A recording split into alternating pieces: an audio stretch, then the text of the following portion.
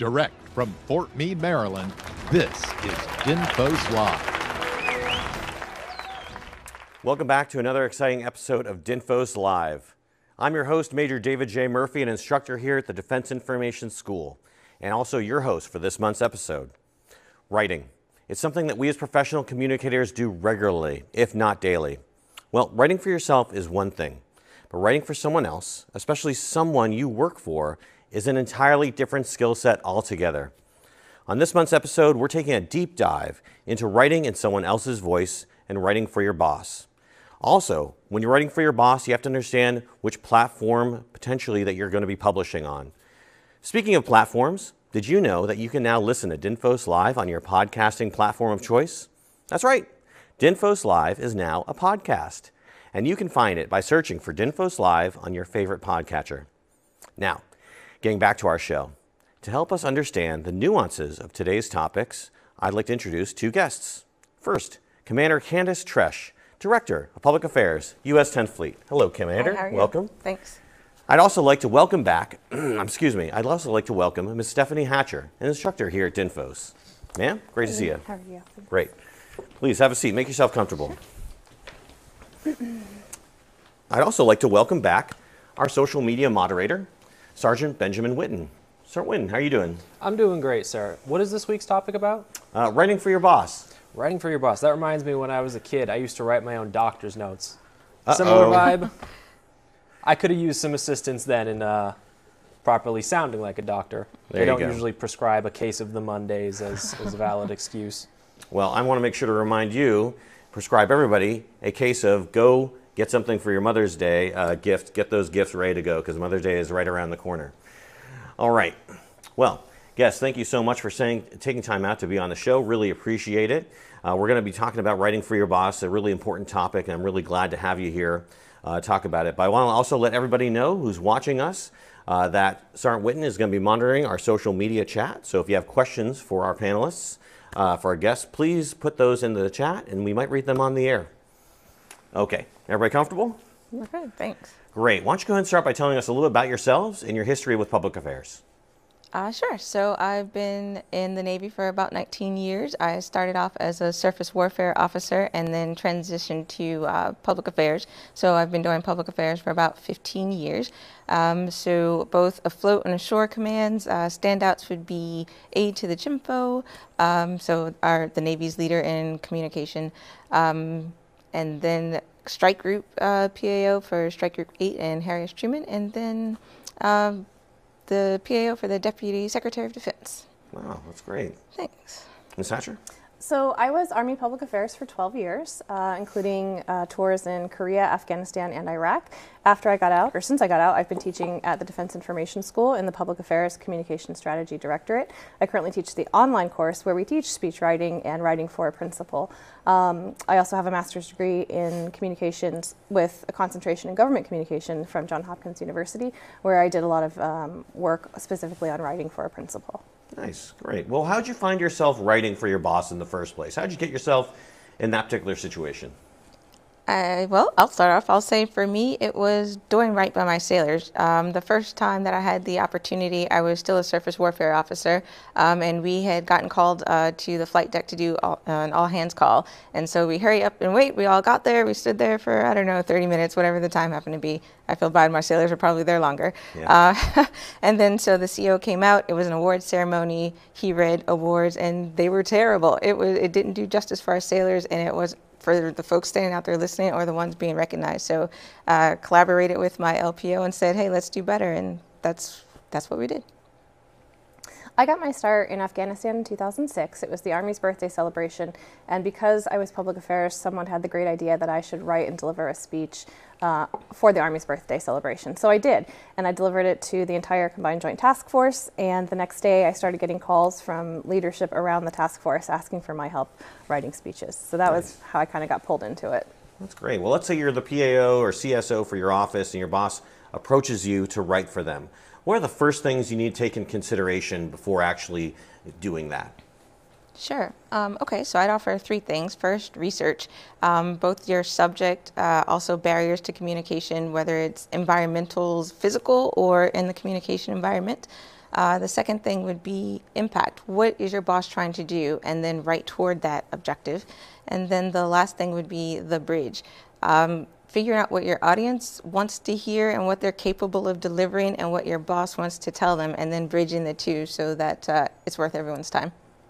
Yeah, absolutely. Candace nailed the two most important things, which is your commander's desired end state or your principal's desired end state, and then the audience that you're going to be delivering it to, because different people are going to accept messages in a different way. You're going to reach them different ways. Another thing I would consider too is the platform that you're delivering it through. So is it going to be a speech in front of hundreds or thousands of people? Is it going to be a social media post, a live town hall? You really have to consider the platform and tweak your communication to that platform as well. Yeah, absolutely. And you mentioned some products your boss might ask you to write for them. Can you go over the pantheon of different products that your boss could ask you to write for them?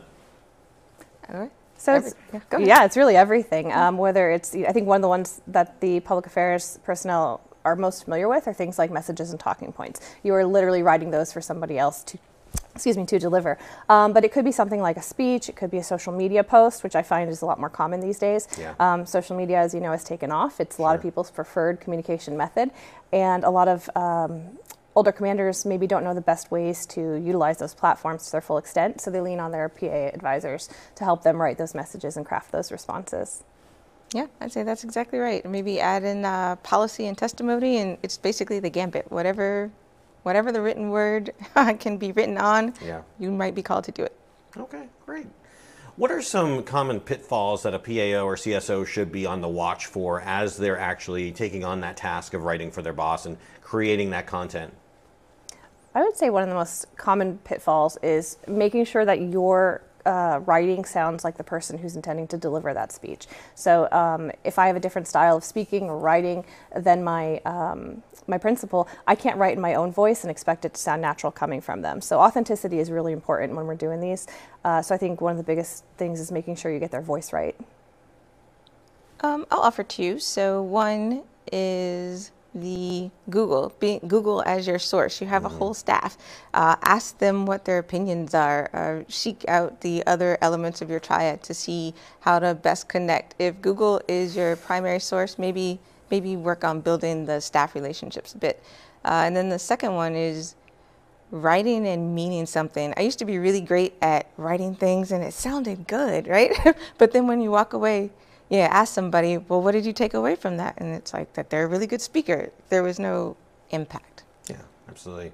And obviously our topic is all about writing for your boss, but there might be other people within the command that you have to write for as well. Senior enlisted leaders, other lower level commanders, or just maybe someone from the office or someone who needs to speak in front of a group. What are some considerations that you take into care when you're writing for different groups like that? So the most important thing is the voice of the person that you're writing for. There are no hard and fast rules for this is the rules for writing for a senior enlisted advisor. This is the rules for writing for a commander. There are no hard and fast rules. It really depends on the person that you're going to be writing for. And a common misconception about speechwriters is that we're off in a room somewhere writing a speech all by ourselves and we just hand it to the principal and they go out and deliver it. It rarely happens like that. Most of the time it's a very collaborative process. So when you're writing for different people, it's important to spend time with those principals, figure out what makes them tick, what their motivations are, if they have any personal anecdotes from their life that they want to infuse in the speech, what is really going to get them excited about delivering this speech and also make it sound natural and normal to come from them. So really the biggest thing for me is spending that time with that principal and really understanding their motivation and their style. Yeah, I 100% agree with Stephanie. I would only add that risk tolerances are different, so take that into consideration. And it comes across in different ways. For some people it's jokes, for some people it's being edgy, so just make sure you nail that one before delivery day. Oh, absolutely. How do you get into the mindset of your principal, as you say, when you want to write in their speaking style? I mean, what if they want to go against sort of their normal natural voice? How do you manage that? Well, Candace mentioned before research, and so one of the things that you should be researching is previous engagements and communication from that person. In the military, you're likely to change commands every 2 to 3 years, so look at what your commander has written or said in the past, get to know their speaking style, their tone, their cadence, but also you really do have to be an advisor at this point as part of your job as a public affairs advisor, and advise the commander against trying to sound different or than they actually come across than they are, because then that gets to that inauthentic sound. And like I said, to nail a speech that's written by someone else, it really has to sound authentic. I had a commander once who wanted to sound a little bit more academic than he actually was.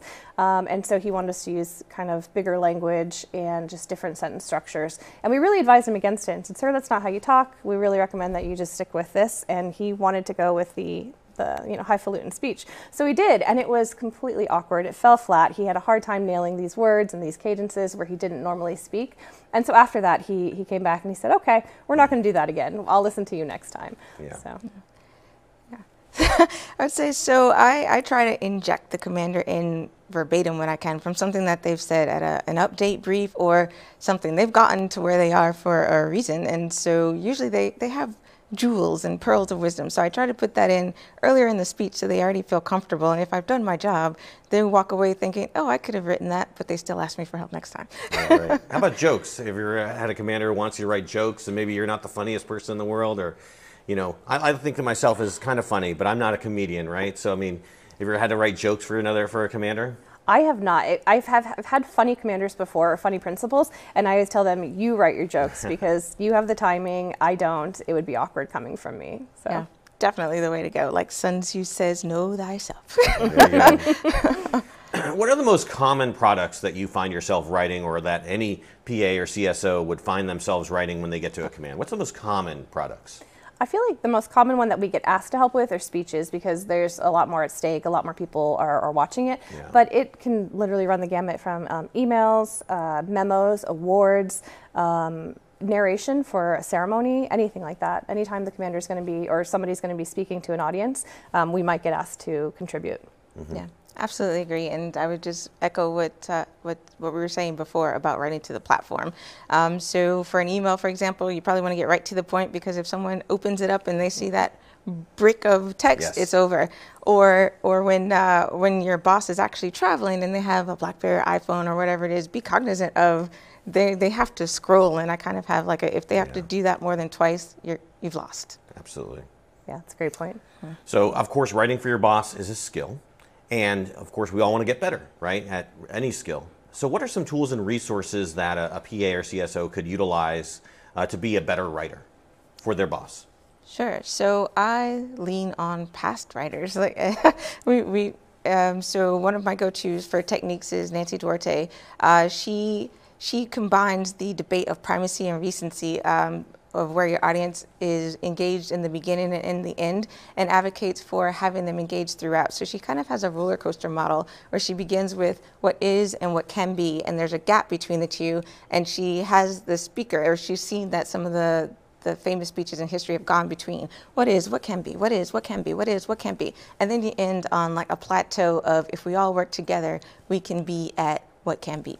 So that's for cadence. And then for how to make the idea sticky, then I go to the Heath brothers, and they have a short list of things that you can do. The two that I find most appealing are using concrete words. So words that evoke a picture in someone's head, and then storytelling. But storytelling, I don't mean write War and Peace. I mean tap into those common stories that people are familiar with, like an Aesop fable or David and Goliath, and just use that to help structure your story. Yeah, and go along with that to reach your audience. If you can tap into some shared narrative. So if I'm a military person speaking to a military audience, you can tap into that shared narrative and speak about things that your audience will understand. Versus speaking to a civilian audience, you maybe wouldn't want to rely a lot on war stories to connect with them, because it's not going to work. Yeah, I absolutely agree with Candace. Looking at previous speeches and famous speeches from history is really going to help you be a better writer. She mentioned that roller coaster. Martin Luther King's "I Have a Dream" speech is a famous, perfect example of that roller coaster, because he starts out with the promise that was made with the Emancipation Proclamation, and then he goes, but this is where we are today. Yeah. And here's the dream that I have of where we can be, but here's where we are today. So he really takes you on this roller coaster ride of hope and a little bit of sadness and fear that really empowers the audience at the end to feel like they want to go out and do something and make a difference. Absolutely.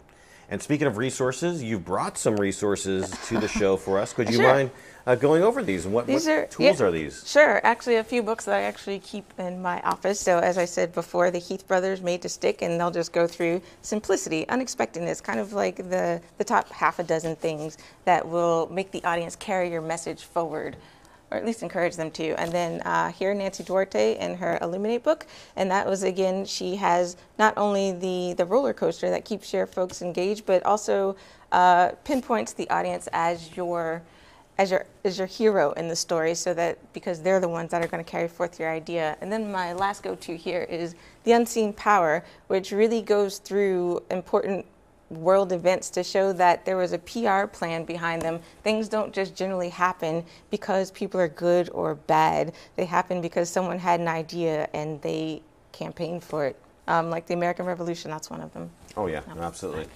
That's great.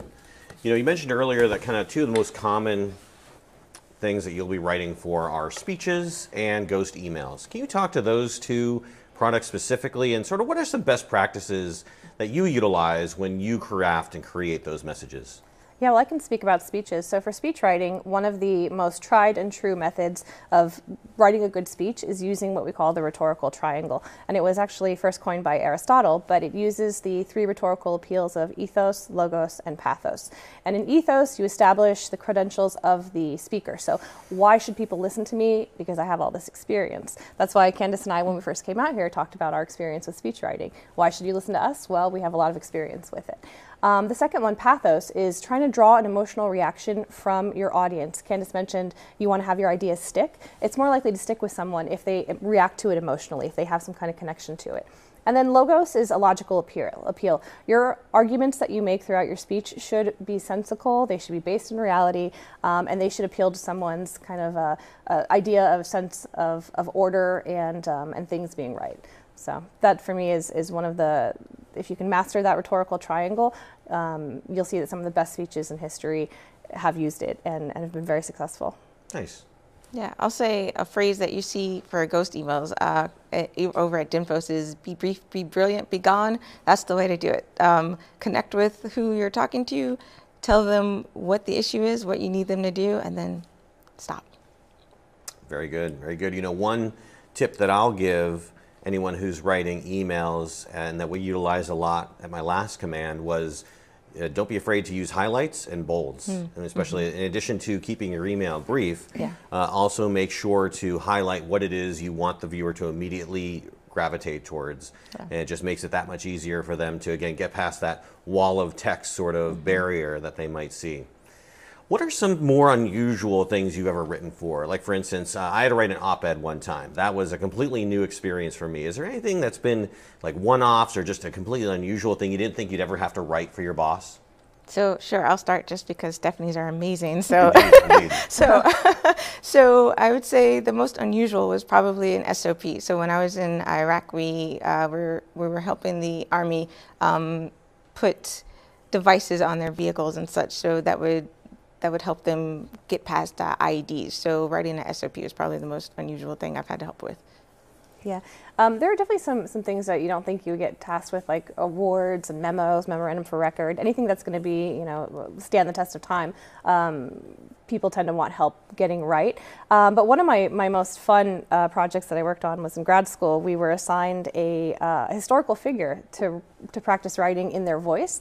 And I ended up writing tweets for Abraham Lincoln. So that was definitely something I never would have expected to have to do in my life ever. Yeah, absolutely. But it was a really great exercise in learning to really get someone's voice and apply it to different platforms. Yeah, what type of hashtag would Lincoln use? Hashtag Reconstruction. There you go. I like that. Yeah. Okay, great. Well, considering hashtags, what kind of hashtags are they using on social media nowadays, Sergeant Wynn? And what are they talking about on social media? Any questions? Not quite a hashtag, so to speak, but we do got a question. What are some of the other famous speeches that give you guys some inspiration as a ghostwriter? All right, so I'm going to have to say, I'm going to be honest here. Not the written speeches. It's more scripted speeches. So television and Star Trek. Oh, wow. Yeah. So there's really good monologues right. there. I do. That's probably my go-to. Okay. I love the Gettysburg Address, speaking of Lincoln, because it was brief. It's famously something like 276 lines, but it was one of the most impactful speeches that has stood the test of time.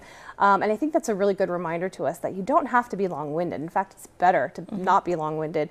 When your speech goes on for half an hour, people tend to forget the things that you said back at the beginning, and you might lose some of your more important points. So I really love the Gettysburg Address as a reminder to, hey, let's keep this on the short side. That goes back to your start on the ship. Nobody wants to stand around outside for half an hour for nothing. Make it worth their while. Yeah, something like that. I would think.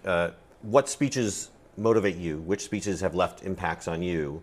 And look at how those speeches were constructed, and then reverse engineer whatever tips or advice you would get from listening to that speech. Yeah, absolutely. That reverse engineering is a really great point. So look back at the other speeches. What do you remember? What stuck out for you? And how can you recreate that in your product that you're working on now? Yeah. Okay, great. Well, I don't hear any more comments from social media, but again, if you have anything that you would like to ask our panelists after the show is over, by all means, they'll be looking out for it and can potentially answer your questions for you.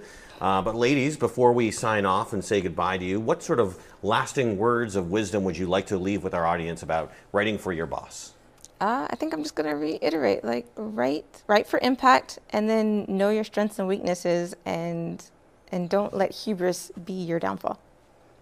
Good. And I'm going to say, build those relationships with your principal, with your command. The more you get to know them, the more you are comfortable with their voice, the easier it's going to be to write these products, and the more trusted that relationship is going to be. We have a saying, if you give them steak, they'll stop asking for hamburger. So show them what you can do, build those relationships, and they will come to lean on you as their trusted PA advisor for every written product that they do, which might not be might not be ideal, but it makes you a good PA. So. Absolutely. And speaking of that, have you ever had any commanders reject your support, or have you ever tried to interject your support into a commander who hasn't asked for your support directly? Yeah, so I would say it's probably common to not be the go-to when you first report to a command. So just show your value. So after something that's create products that clearly align with what your boss is trying to do. Or if they go out and do something, come in with an AR. It can be short, it can be an email, and say, hey, this is how the audience members that you were engaging with took away what you said, and here's how we can do it better next time. And I'm here to help do that.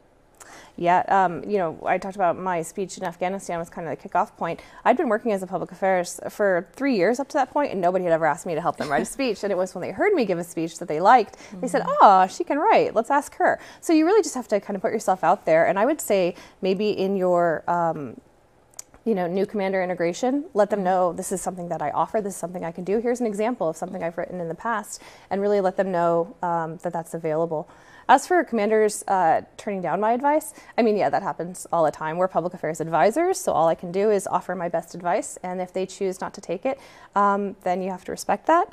And you'll always do an AAR afterwards, like Candace was saying, do that after the event, after it happens, talk about what went well, what could have gone better, and how you could have been the key to help it go better. And I love that Stephanie was saying we're advisors. It's true, but also, as you can hear just from her background, she's an advocate advisor. So she goes in with her research done, she makes a point, and then she tells the boss, this is what happens if you go with what we say. This is a potential of what happens if you don't. So then the boss can make that decision.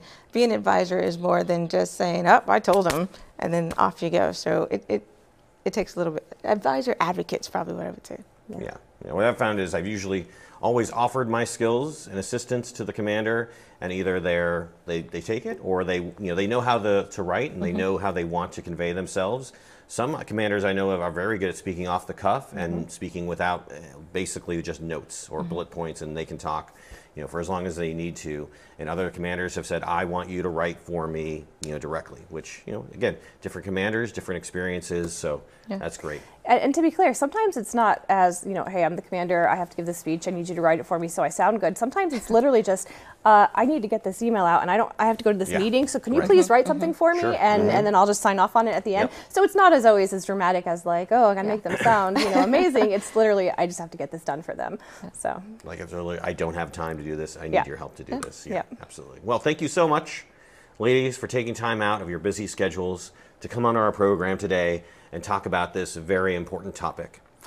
I think we pretty well established just how important this skill is. And I want to remind everyone that if you prefer to listen to your monthly dose of DINFOS Live versus watching us, which I don't know why anyone wouldn't want to watch us. No way. Who wouldn't? You can now subscribe to the show as a podcast. Just search DINFOS Live on your podcast platform of choice. You can also find direct links to each platform that we host the podcast on in our show notes. Well, thank you all for joining us for this discussion. Hopefully you learned a thing or two that will make you a better communicator and a better resource for your boss. I know I did. Next month, we'll be talking about disaster preparedness and emergency management, an especially relevant topic as we enter hurricane season. So join us on May 25th to learn about how you can be better prepared to communicate during emergencies, disasters, and crises. Till next month, everybody.